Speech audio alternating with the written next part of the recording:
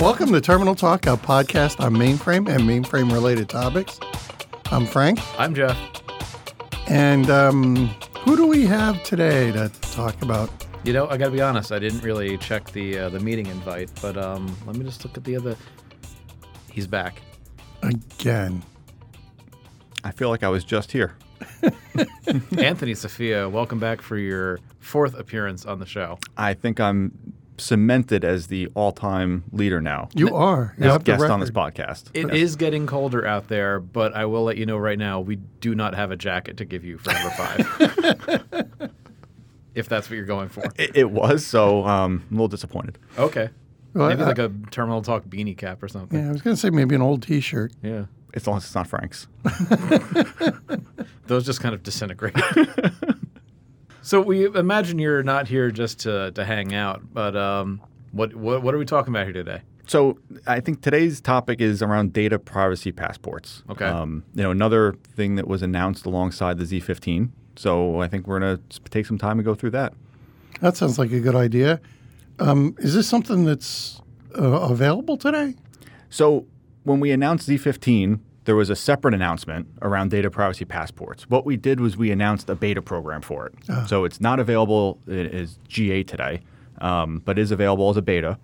And the reason we did that, this is some new stuff. And, you know, making sure that we get it right when we go to market, we want to make sure that we have some beta feedback that comes in and lets us pivot before we go GA. We thought this was an important step to take before, making it generally available. And before we go too far down the rabbit hole of the beta program, which we definitely want to, can you give us kind of like set the record straight on what is data privacy passports? Good question. So looking at what we did on Z14, we had pervasive encryption, and that protected data that was on IBM Z.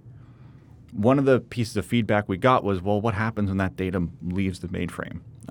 Data doesn't stay in one spot. It moves from place to place. How do you deal with that scenario? So when looking at what we were going to do for Z15, we wanted to try to address that problem. And data privacy passports was our answer to that. At the core of it, it's a data-centric solution.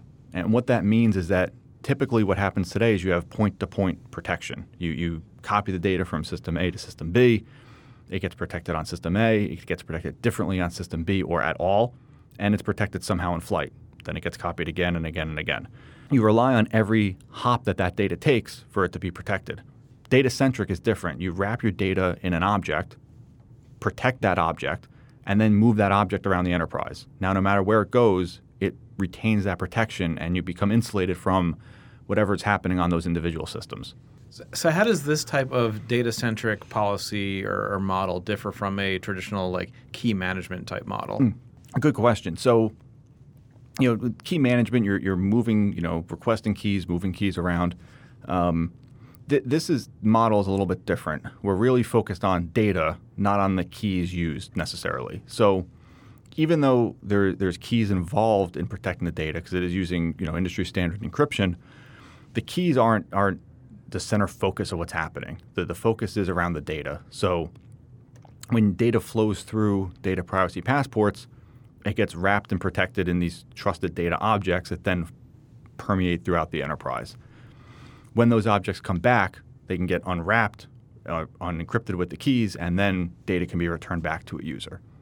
Okay, this still sounds very confusing to me. Yeah. So is this a tool that's used within an enterprise, or is this supposed to be across multiple enterprises? Good question. So when you look at data-centric, once the data is protected, it's somewhat irrelevant where the data goes, whether it goes out to public cloud, whether it goes to another enterprise. But with data privacy passports, when our first deliverable, we're really focused on-prem. So you deploy what we call a passport controller, which is really the workhorse of the solution, and you deploy that on-prem, protect on-prem data. There's obviously you can think through use cases where this would expand out in the future, but the data-centric model allows for that data to still be protected. So, it's never the system of record copy or the first copy that gets, leaked outside of the enterprise. It's some copy of a copy of a copy, and Jeff says, oh, I have that data, and I'll make a copy and give it to a business partner. and he didn't realize it had some extra columns in it, for instance. So Sorry. These things happen. That's the point. That's the point. Is these things happen, and if you protect that data, at a granular enough level through a data-centric model, the fact that Jeff made the mistake of moving extra columns over could be irrelevant because they're protected. So they're all encrypted. So it doesn't make any sense on the other side. For something like this to work for this new model with the controller, it kind of needs line of sight to the data between the data, trusted data object, and the controller at all times, though, right? Yeah. So let's talk a little bit about how the data flows here. And usually I've got some good charts here, and I'm waving my hands. So try to describe this as vividly as I can on the podcast. So if you have a source table, and right now we're only focused on relational data accessible over JDBC. That's where we're starting with. So you have a source table. Let's say it's DB2 on ZOS. And you want to copy that table to some distributed system. Instead of going and dumping that data out in DB2 and then having an administrator move it over, FTP it, and ingest it into the target side, you would instead connect that DB2 to data privacy passports, to the passport controller. So now there'd be a link between DB2 and the passport controller. Again, just standard JDBC link. The administrator would talk to the passport controller. And they would say, I want to copy a table from, the DB2 ZOS, and I want to target it to this other database system, which I'd also have a JDBC link to through the passport controller. The administrator talks to the controller, triggers the copy. That SQL gets sent over to DB2 on ZOS. The data gets pulled in. The policy then looks at basically, does this column match a policy element, and should I do some protection of this column? And then it goes element by element and does that protection. So you might not need to protect someone's name, but you might need to protect their social security number for those listeners in the U.S. So you would have your policy would dictate that. Then all that data would be pushed out into the target system, which could be on distributed, could still be on Z, wherever it goes. But it's a copy of the data now. And some of those elements and some of those columns are now protected, and some of them are now in the clear. So it depends on the policy is how that data gets out into that copy of the database. So this is kind of important because I think that people who have heard about it may not be thinking about it this way. In this new table, there's some data that will just never be visible or potentially never be visible to a query. Kind of. So if you query that copy, and we'll use our social security number example here. If you do a select and you select a social security number, instead of getting out a string with a social security number, you're going to get out a string that's a trusted data object. It's just stored as a variable length character in the target table. So you can do a query and you'll get that data out. Can't really do much with it. It's ciphertext from an encryption plus some metadata. If you need to open that up, now instead of going to the DBMS that has that table, you go to the passport controller. You send your query there. The passport controller acts as a go-between between you and that DBMS, pulls that data in, cracks it open, looks at the policy, and says, okay, Frank can't see this, so I'm going to just replace every character with an X. Jeff can see it, or maybe he can only see the last 4, so I'm going to do that. Different views of data for different users that are coming through that passport controller based on who they are and how that policy is set up with the different personas that you might be. Frank's persona might be, data scientist. Jeff's persona might be, some sort of data administrator, and you'd have different rights to that data. But how would you see this differing from, say, security labels in DB2? So when you look at other solutions that are happening local to a database system, whether they're IBM systems or not, they're not data centric. So even though you could protect the data that's resident in that table, you could still unload that table, move it somewhere else, and you've got a clear table. So the data-centric, if someone was to do that on the trusted data object table, they're still moving trusted data objects. I could put them on my laptop. I could write them on a pencil and paper. It's still encrypted data, no matter where it goes. And until you bring it back to a passport controller, it does not get opened. Now, let me put on my black hat here for a second. I'm not trying to poke holes in anything, but if I can read data, I can open up a write pipe somewhere else and put that somewhere else. So how is this adding protection if I can still do that? No, that's a really good question, and this comes up quite a bit. So, let's say by policy, Jeff had clear access to that element. Uh-huh. So he gave his black hat's really on now. So he sends his query to the Passport controller, which pulls in that table with trusted data objects. It opens it up, says, "Oh, it's Jeff." He gets it in the clear. Here are all the clear Social Security numbers. He had to come back to a Passport controller to do that. It's now logged. Jeff took this data. Here's the date and time he took the data. So if he has that data now, he can go walk around with it, and he's got a copy of it. By policy, he was permitted to do that. But you now know that it was taken, and you know where the source was from, and you know who took it. So you now have an audit trail as to who's been taking data and when they've done that, and you can now go back and say, well, who's the last 10 people who took access to this data? Oh, Jeff's on there and his black hat is on. Let's go and shake him down and see what's going on. Whereas somebody, say Frank, did have full access to it and did not access it, there's now a different level of granularity that we can look at in this view. Correct. And yes, and that's a key point. Frank might have clear access but may never have opened it. If you were the only one who ever opened it and that data ends up out on the dark web somewhere, you've got a short list of who you need to go look at. And that's kind of like the stamps in a passport. I could see where this data went. You could think of it that way, yeah. I'm still trying to draw that link there. There's a lot of different ways you can articulate the passport story there, but yeah, I mean that's a good way to think about it. Is who's taken it. You also and the other point you just made. This is another level of security. When you look at data security. It isn't a one solution. It's usually layers of solutions. You encrypt your disk, you encrypt your file system. Now you encrypt specific elements in a data-centric model. You get protection through layers. So these trusted data objects, do I create them? Are they already there and I put things in them? What do I need to think about in terms of starting to work with these? So with respect to creating them, so the administrator would communicate with data privacy passports to pull in a clear table and then write out a table that has some number of trusted data objects in it based on policy. Once they're out there, you can subset that table, join that table, do whatever you want with it based on the clear values. And all that processing works just fine because the trusted data object's not involved in it. If you were to, say, do a where clause on the column that had trusted data objects in it, that's not going to work in the target DBMS. That needs to come back to the Data Privacy Passport controller in order to be evaluated. So, what you can do with the column that's out there depends on whether or not you've protected it or not. But now it sounds like there's like 3 trips be made, and so just to do a read from some data. So does this mean that I'm going to have like a big performance hit? So, this is going to depend on the use case you're going after. Is this something you want to do with every single data element? Probably not, but it's something that we think is going to be way more applicable than the solutions that are available today. There is definitely an extra hop of data here. When you want to go to the Passport controller and it needs to go to the DBMS, there's going to be some cost associated with that as opposed to going directly to the DBMS.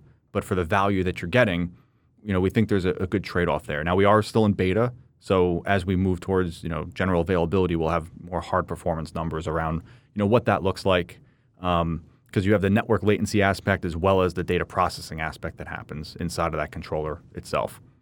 So in this model, the end user is never connected to any of the keys associated with the encryption and decryption of the data. Correct. So all the key material is within the solution. And that's one of the reasons why I think IBM Z is the best spot for the solution is we can leverage our secure service container technology to bundle this solution into. Because once you have all that key material, the clear data is flowing through there, you need to have a lockdown environment to do that processing. So the secure service container provides the perfect environment for deploying these passport controllers into. Oh yeah, because without that, now you just have one place where all of the keys for everything sit. Right. You've got to lock that up tight, and how you do that on other platforms, I think IBM Z clearly has differentiating value there. And where and how does the controller run? So the controller, like I said, is in a secure service container, so it's running on IFLs. So you can deploy, one of these per KEK, one of these per application. It's, very flexible how you want to actually pull these things out. And initially, some of the replication is going to be done, more hand-tend. We've got roadmap items to help automate some of that. But this is a journey and some new technology, and there's going to be some bumps as we roll this out into a really larger solution. So we don't really have any idea of what the draw, the performance draw is of having the controller in the environment. It's gonna, the typical performance answer is it depends. So. Oh well, I'm satisfied. Right. Now that I've answered that question. Okay, good. Fully. So I mean, obviously there's a network aspect to it. Pulling that data, and then there's the processing aspect. The processing aspect is something we can, really address with respect to tuning and optimizations and putting more resources under it. So those are the kinds of things we're looking at now as we move towards GA. And where that overhead lands, I mean, there's going to be continual improvement over time. It's not going to be mission accomplished. We've gotten this down to a certain point where it's good enough. We're always looking at ways to improve performance in everything we do on IBM Z. And ways to leverage the architecture and enhance things further. So, I think as the performance continues to improve in that, it just opens up more use cases. So it may be initially a bit of a gating factor for some more latency sensitive use cases, but I think a lot of things we're going after are not really going to fall into that bucket. Right, and that's kind of the point. Is it's not like all the data is encrypted. It's only those components that need to be secured. Right. So if you have a table and you've got 100 queries that run against it, and only 4 use the sensitive data, only those 4 need to go to the controller. So 4% of your queries moved. So if the performance is, you can start to realize that it's not as big of an impact depending on what you end up protecting and what your applications are actually doing. Yeah, the bigger thing though for me is this is going to be a tool that businesses use as they ETL data, right? Do we have an idea of what it's going to take to, as I unload and send that data, do we have an idea of the impact of the performance there? Is it going to add an extra hour to my ETL process? Or? No, it's a good question. And so, there's the interactive aspect of this, but then there's also I've got a batch window to fit inside of, so I can't elongate my batch window. So we're looking at optimizing both ends. Again, as we move towards GA, we'll have, better metrics and graphs around, what this looks like from a performance and latency standpoint. Can you tell us a little bit about the public beta? Like it sounds like you're kind of shaking out some of the more interesting aspects of how this will be delivered through that. And can Frank get in on it? I know he has some sensitive data that he doesn't want out there. I have that picture of me and the sheep. So Frank would need to get himself a Z15 first. Okay, cool. I have. They're pretty inexpensive. I have his credit card number. So I'm sure they'll take that order right over there. Yep. All right. Problem solved. Next. So this does require a Z15. Mm-hmm. So this solution is not part of Z15. It is a separate solution, but it does have a prereq. What we're looking for with the beta is we're getting a few clients involved and starting to flush out some use cases and data flows in very specific applications. You can talk to 100 clients and get a very high level view of a lot of scenarios, but until you sort of start digging the ditch, you don't know what's under the grass, right? Right. So that's what we're really trying to do here, because we know there's going to be some implementation challenges. This is new technology. We really want to flush this out and the IBM Z customer base is very diverse. You've got your really large customers, your really small customers, a lot of different industry verticals. We want to make sure we've got something that fits a lot of different scenarios, and that's kind of where the beta comes in. So, you can go through your IBM team, get involved in the beta if you're interested in that. Let's say I'm a customer of a bank, and the bank just walked up on stage at some IBM conference saying we're so proud that we have data privacy passports enabled. What can I sleep better knowing that is happening?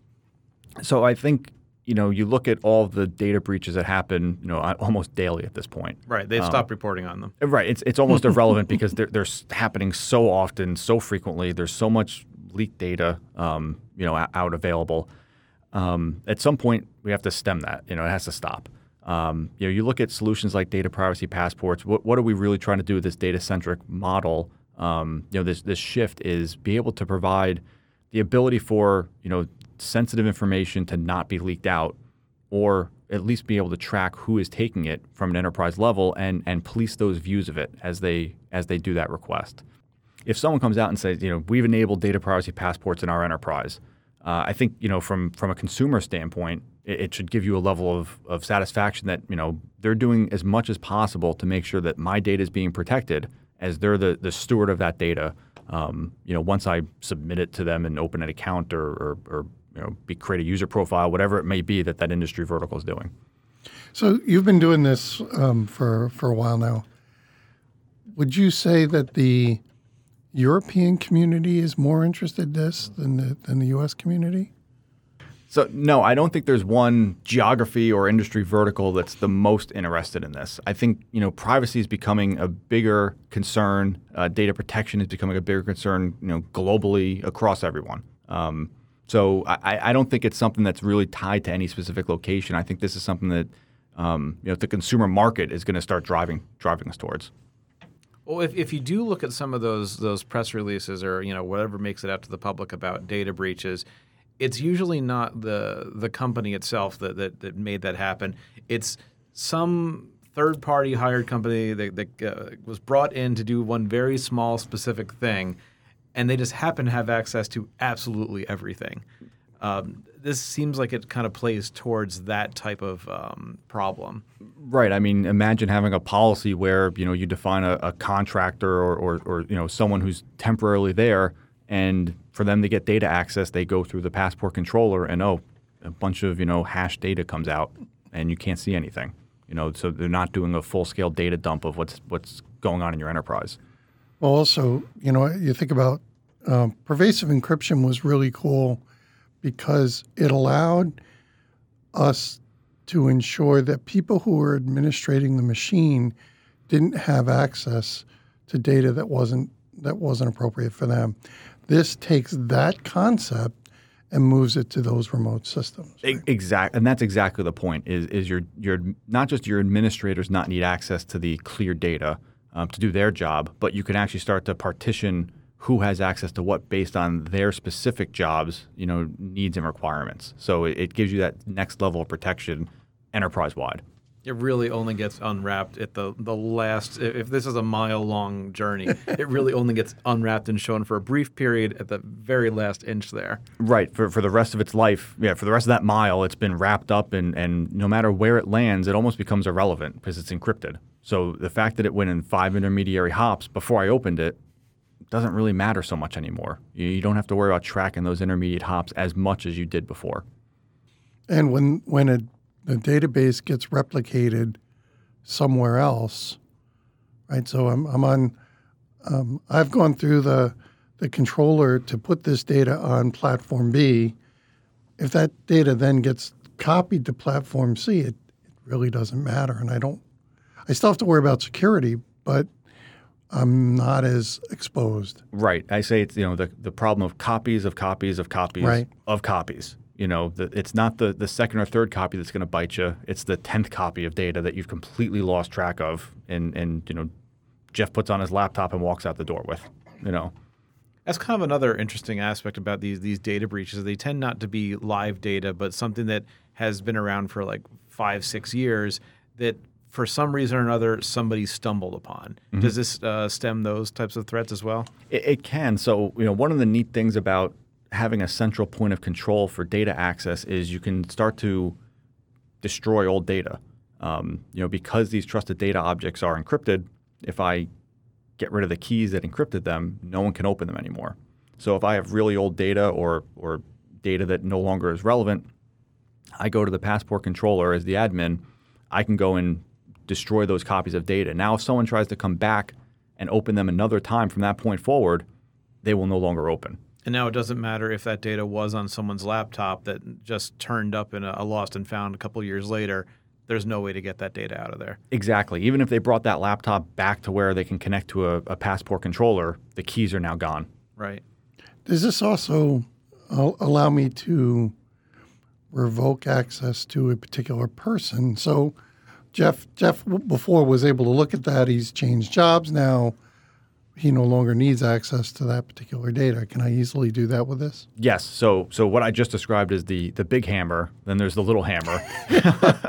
So I don't want to take all the access away, but yeah, Jeff changed jobs. His persona has changed in the organization. So yes, he can be reassigned, and then that new assignment will then dictate how he sees data from that point forward. Now, any data that he had previously, he does still have, but we have audit trail of what he took before. Are there plans to move this forward to different other types of data as well? So, we have a roadmap. We are focused on JDBC and relational data right now. We definitely understand the need for more plug points for this. There's a lot of ways data moves, a lot of ways data is replicated, and we need to be able to plug this technology into a variety of different ways. So, yeah, we're thinking that way. Absolutely. Well, that's going to be important, right, as people take data out of a relational model and start putting it into other NoSQL models, which is becoming more and more prevalent. Absolutely. So we're thinking through how this fits into those sort of models, and as well as API style models. So we're thinking that way. We're just right now we are where we are with the relational model that we're working with. Well, we'll give you a week. Yeah, right? I'll be all done. We'll have him back next week. I was going to say I'll probably be back on the podcast at this rate. I just have one more question for you. You down with DPP? Jeff, you know me. No further questions. We can't add anything to that. Old man Charlie, run us out. You've been listening to Terminal Talk with Frank and Jeff. For questions or comments, or if you have a topic you'd like to see covered on a future episode, direct all correspondence to contact@terminaltalk.net. That's contact@terminaltalk.net. Until the next time, I'm Charlie Lawrence, signing off.